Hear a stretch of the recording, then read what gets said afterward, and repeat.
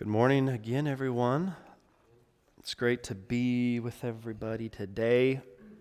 Would you please take your Bibles, turn to Hebrews chapter 6. We are going to be continuing our study in Hebrews chapter 6 today.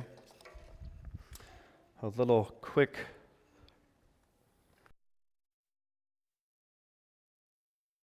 when I turn it off. Mic check. Here we are. Sorry.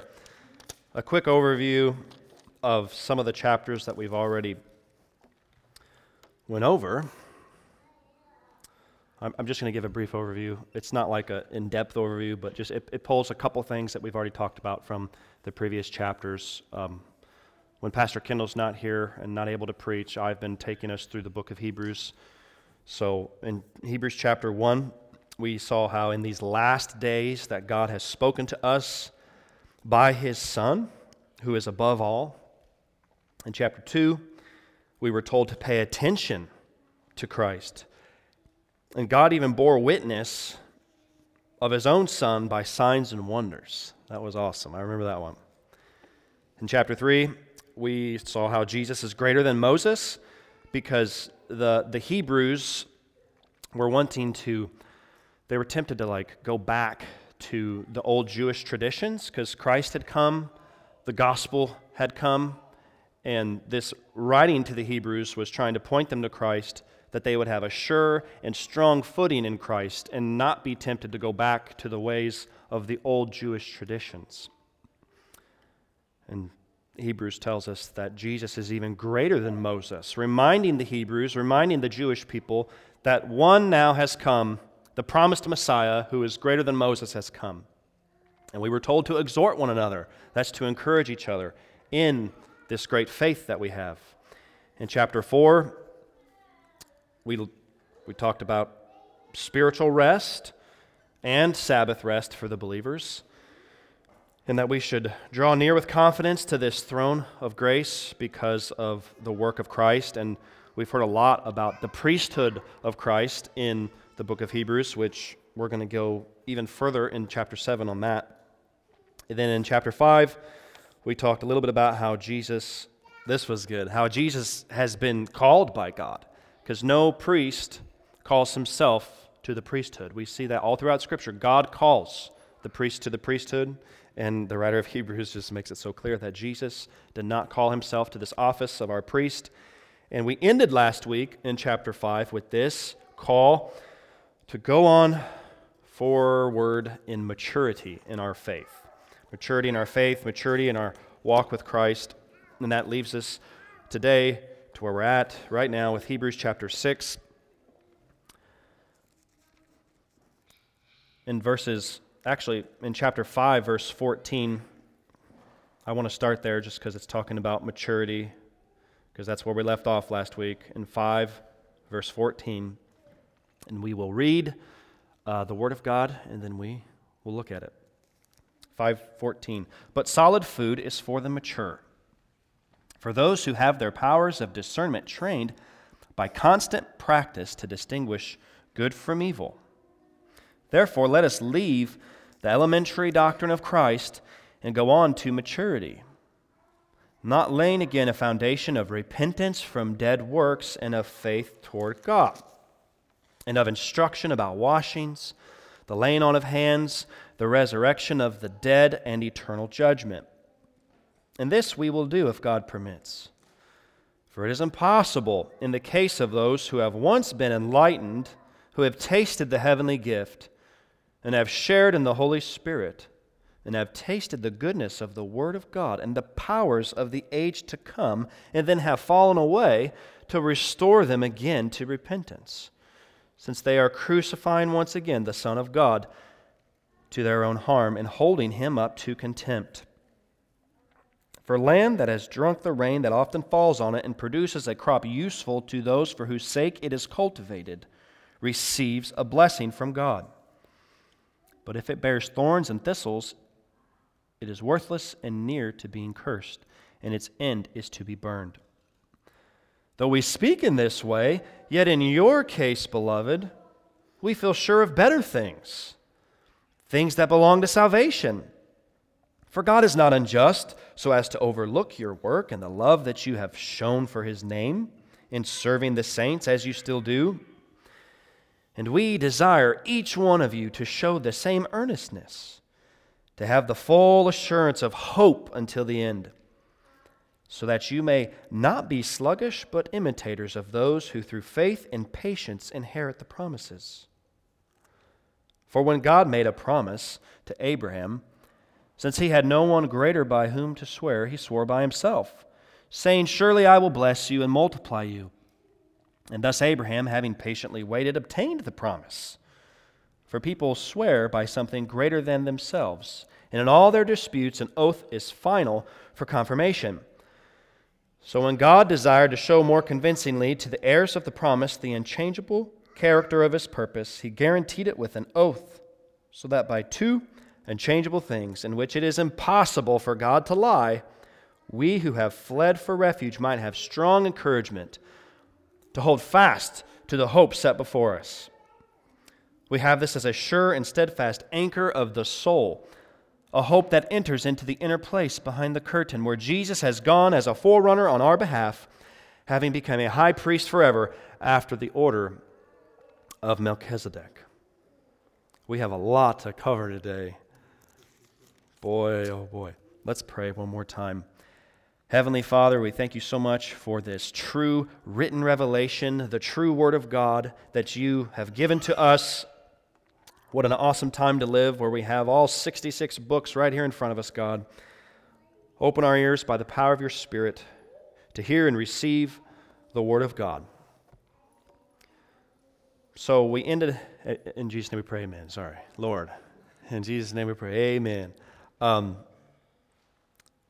So we saw at the end of chapter 5 this call to go forward in maturity. 6:1. Therefore let us leave the elementary doctrine of Christ and go on to maturity. We're going to pause. We're going to have a lot of pauses today because there's a lot to cover. But it's just interesting, though, that he would say, let's leave the elementary doctrine of Christ to go on to maturity. How does that make sense when our whole faith is in Christ? John MacArthur says that this leave does not mean to despise or abandon the basic doctrines, but rather they are the place to start and not stop. And I read a few guys on this, and they all were saying the same thing. Of course, Christ is where the Christian starts. We don't leave Christ to go on to maturity. He's the place to start. Not laying again a foundation of repentance from dead works of faith toward God, and of instruction about washings, the laying on of hands, the resurrection of the dead, and eternal judgment. We know there's going to be a resurrection of the dead someday, and there's going to be eternal judgment someday. And this we will do if God permits. And we're going to pause here again. I didn't realize quite the hot topic this chapter would be, but this next few verses are actually verses that many people use to say that you can lose your salvation. And when you read it, it sounds like that. But before we dive into those verses, I want to talk just a little bit about salvation in general. If our salvation could be lost, and if our salvation could be lost so easily, how terrifying would it be? I've heard it once said that if you could lose your salvation, you would. I'll never forget the first time I heard that. I thought it was so clever, because we in our own strength can never keep our own salvation, especially since it's not even a work of our own. We read today in our liturgy, which I'm going to share that verse, Ephesians 2, 8 through 10, for by grace you have been saved through faith. And this is not your own doing, it is the gift of God, not a result of works, so that no man may boast. It's unconditional. We're saved upon no condition of ourselves. God doesn't think, oh, that condition's better than that one, I'll save that one. We're saved based upon no condition. It's unconditional. For we are His workmanship, created in Christ Jesus for good works, which God prepared beforehand that we should walk in them. One thing that helped me with my assurance of salvation, and this is something that we're going to be talking a lot about today, is our assurance of salvation. And if you were able to catch the whole chapter we just read, I just think it's so interesting that they use these two verses to say you can lose your salvation when you read the rest of the chapter, and it's all about assurance. I'm just saying, you go through the end, it's just like, I don't know. One thing that helped me with my assurance was when I realized that salvation is all of God. It's a gift from God. I think I already said this, but how terrifying would it be if one day you were saved and the next day you're not? Today we're saved. Maybe I sin too much. Tomorrow I'm not saved. And the thing is, we need to look to Scripture for our doctrine of salvation. Just because you might like what you believe, is it really in Scripture? And I'm going to make the case that it is in Scripture, that you cannot lose your salvation. Even Jesus said in John 10:25-30, Jesus answered them, I told you, and you do not believe. The works that I do in my Father's name bear witness about me, but you do not believe because you are not among my sheep. You're not among my sheep is what Jesus was saying. My sheep hear my voice, and I know them, and they follow me. Wouldn't that be weird if, we're all sheep today and tomorrow we're all goats tomorrow? That doesn't really make sense. And not only does it not make sense, it's not what we see in Scripture. Jesus said, I give them eternal life, and they will never perish. This is the powerful one here. And no one will snatch them out of my hand, is what Christ is saying. My Father who has given them to me is greater than all, and no one is able to snatch them out of my Father's hand. No one is able to snatch them out of the Father's hand. I and the Father are one. This is going to tie in perfectly with the end of our chapter, because we're going to see that God's given us His promise and His oath.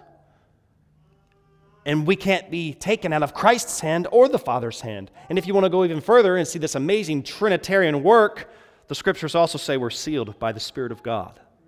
That's good. I was hoping we'd see that. Yeah, that's right here. Where is it at? Ephesians 1:13-14. In Him you also, when you heard the word of truth, the gospel of your salvation, and believed in Him, were sealed with the promised Holy Spirit, who is the guarantee of our inheritance until we acquire possession of it, to the praise of His glory. And I'm not going to go down that road because I'll get too fired up, but there are people who like to tell people, you don't have the Spirit. Or this one does have the Spirit. I grew up in the charismatic Pentecostal church where they very experience-driven, and maybe only those who had these special experiences would have the Spirit of God. But that's not what we see in Scripture. In Scripture we see a true believer comes to faith by God, and God is in control of His Spirit because the Spirit is God.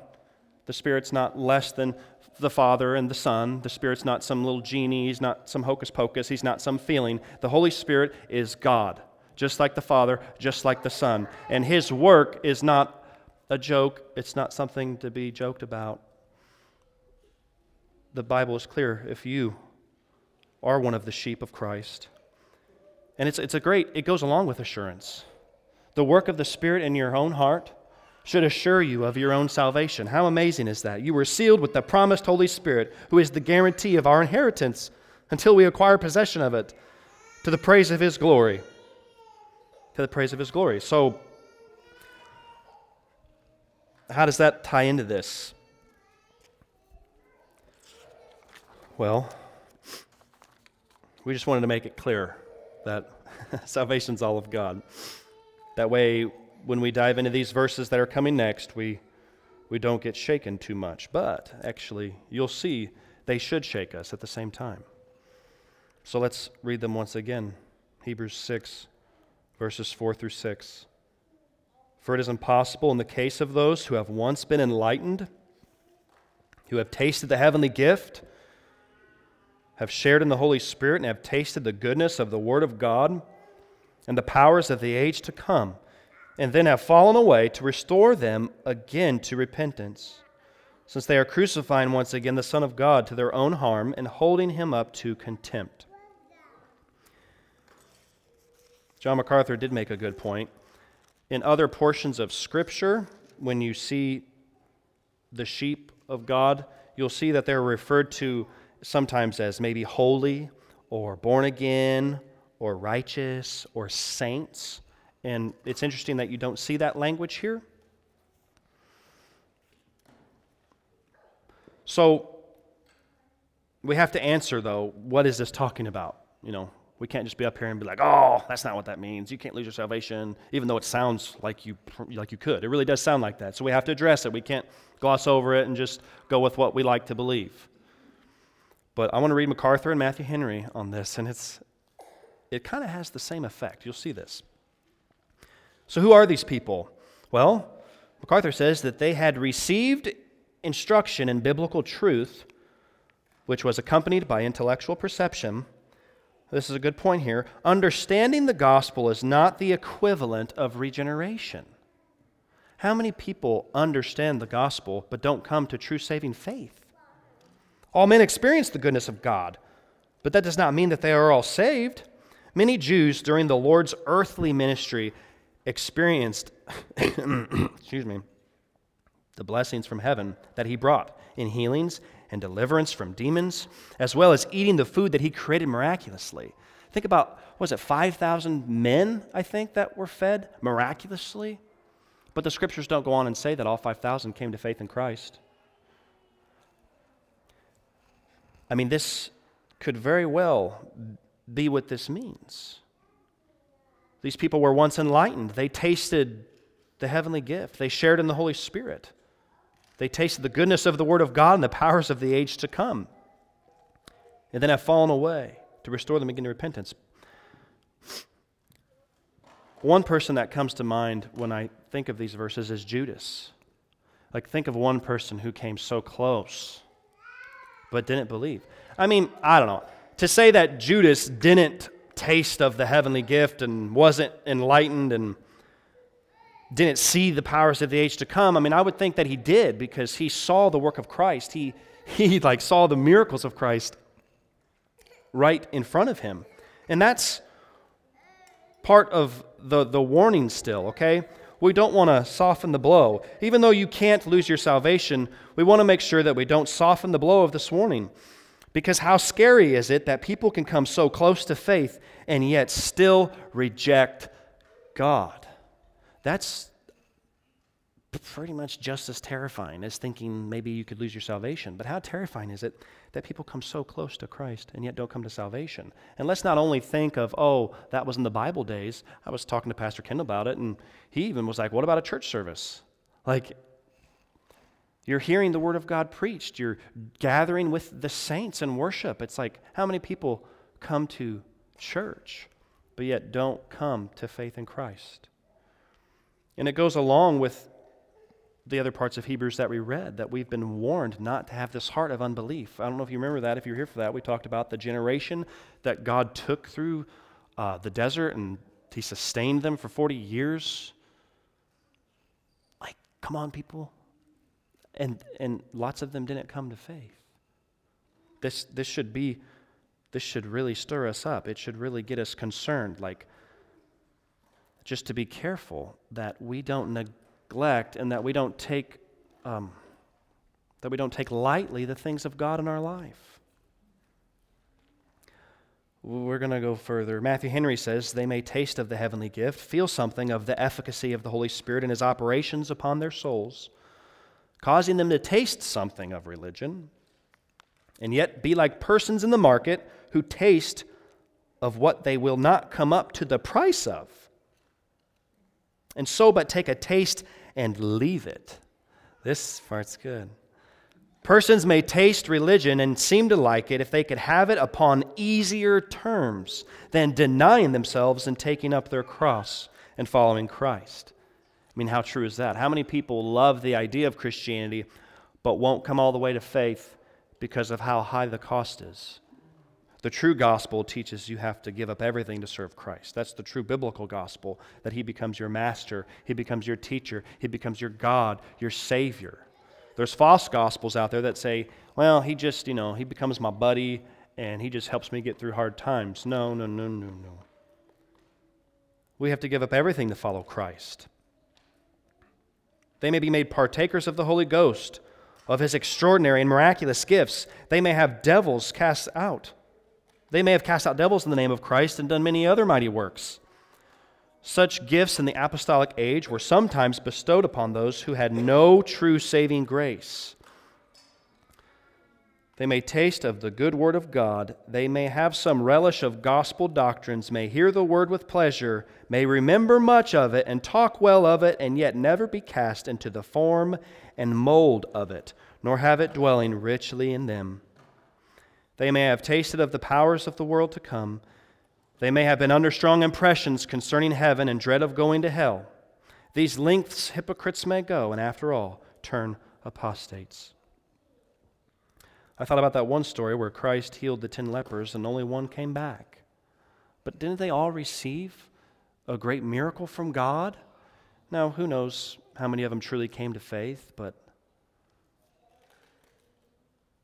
so this should still strike us, because I just think it's so crazy that you could see so much and know so much of the truth of the Word of God and not come to saving faith. And what that also proves is how desperately we need the true work of God's Spirit.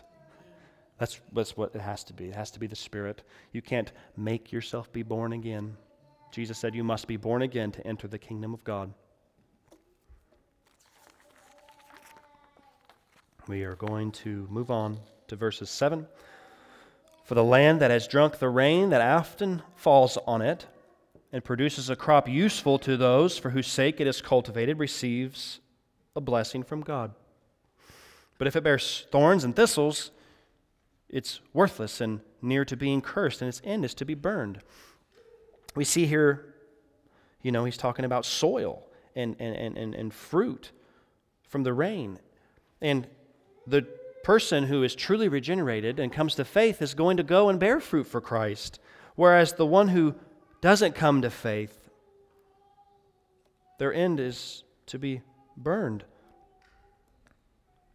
And MacArthur picked up on one thing here in verse 9.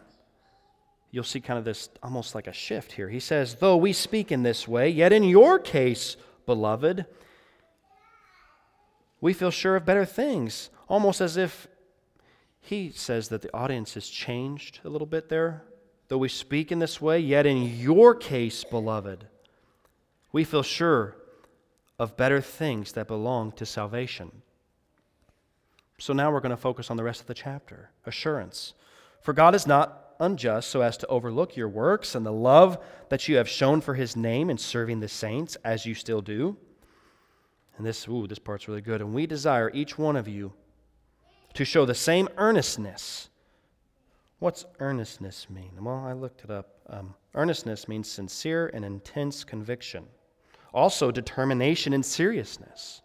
We desire each one of you to show this seriousness, to have the full assurance. I love even the languages in there in the ESV version. Full assurance of hope until the end, so that you may not be sluggish.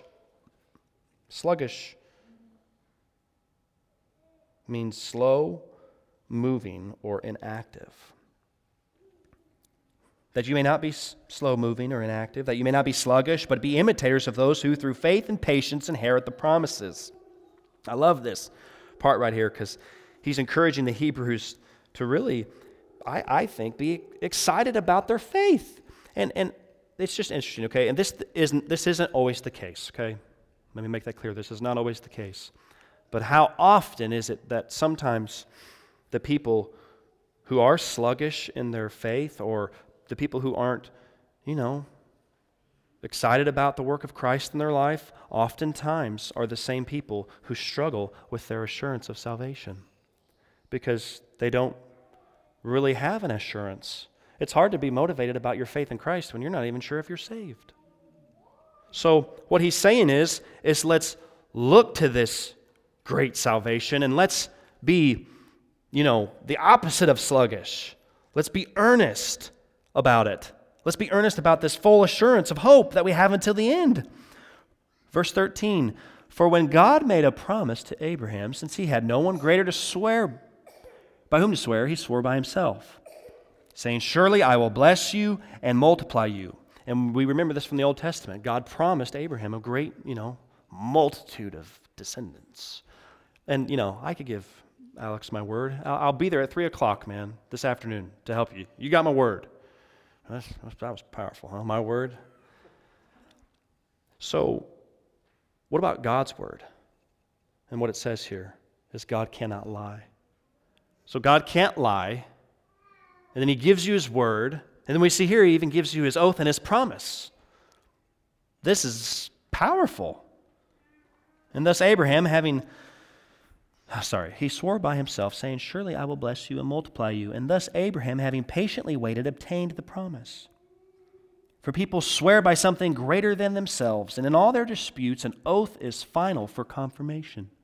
So when God desired to show more convincingly to the heirs of the promise, which that does include us, this isn't only physical Israel, because we know in the New Testament that the Gentiles, that's us, are grafted in. Praise the Lord. That's the gospel. He came and he saved more than just the people of Israel. We've been grafted in. And there's even another verse that says the true Jew is one of the heart. Circumcision is of the heart, the work of the Spirit in the heart. So when God desired to show more convincingly to the heirs of the promise the unchangeable character of his purpose, he guaranteed it with an oath, so that by two unchangeable things in which it is impossible for God to lie, we who have fled for refuge might have strong encouragement to hold fast to the hope set before us. We have his oath. We have his promise. We're held by the Lord Jesus. We're held by the Father. We're sealed with the Spirit. Come on. We have this as a sure and steadfast anchor of the soul. That is deep. And what is this that we have? It's going to point us straight to Christ. A hope that enters into the inner place behind the curtain, where Jesus has gone as a forerunner on our behalf, having become a high priest forever after the order of Melchizedek. And we know the priesthood of Melchizedek goes on forever, and that's the point they're making, because Christ's priesthood goes on forever.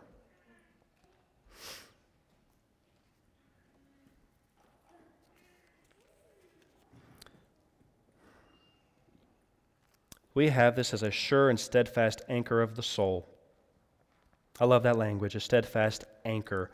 I was reading some commentaries on this, and I don't remember it all, but they went into depth about how strong like an anchor is and how well it holds. And Christ is our anchor that enters into the inner place behind the curtain. We know the veil was torn that day. We can now be made right with God through Christ Jesus, where Jesus has gone as a forerunner on our behalf. And we studied earlier in Hebrews that he became this high priest through suffering for us. He became our high priest, that he was going to rule and reign forever. And his priesthood goes on forever.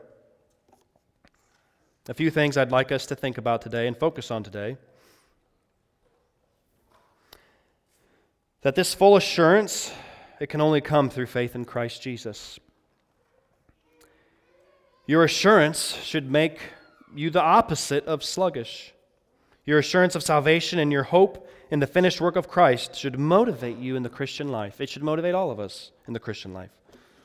And that's my prayer for me, and that's my prayer for all of us, that as we look to Christ, we would be more excited to serve him, and that God would give us the strength to serve him. Because that's the thing, even as badly as I want to be excited and passionate about Christ, I can't do that in my own strength. But there's two things, there's many things you could focus on, but two things that you could focus on to keep your assurance of your salvation is one, focus on the person and the work of Christ. So often when you start looking at yourself is when you can feel lost in your own salvation, and it's because you're looking at the wrong place, because you can't look to yourself for salvation. You can't look to yourself for assurance. You have to keep your eyes fixed on the person and work of Christ. Two, you could focus on the Word of God. His promise, His oath. His Word is sure. It doesn't get better than that. The Lord Jesus Christ, our prophet, our priest, our king, our mediator. The Bible says there's only one mediator between God and man, the Lord Christ Jesus.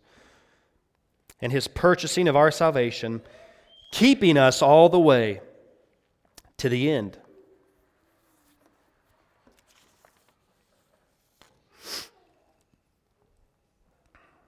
That's what we must do. That's what we're commanded to do in the Scriptures. That's what we're commanded to do in the gospel, is to look to Christ Jesus for our salvation.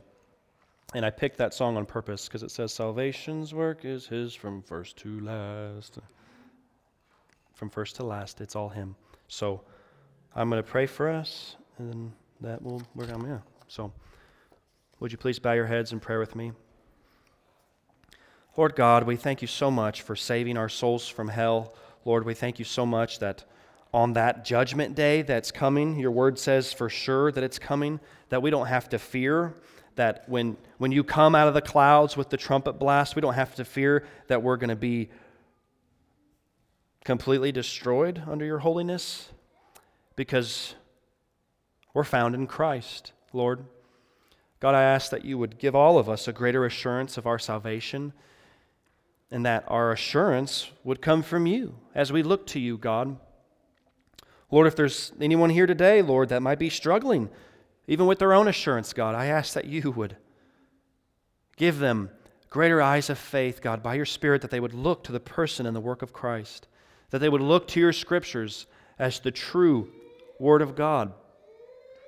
Give them strength and hope, God, not to doubt your finished work on the cross.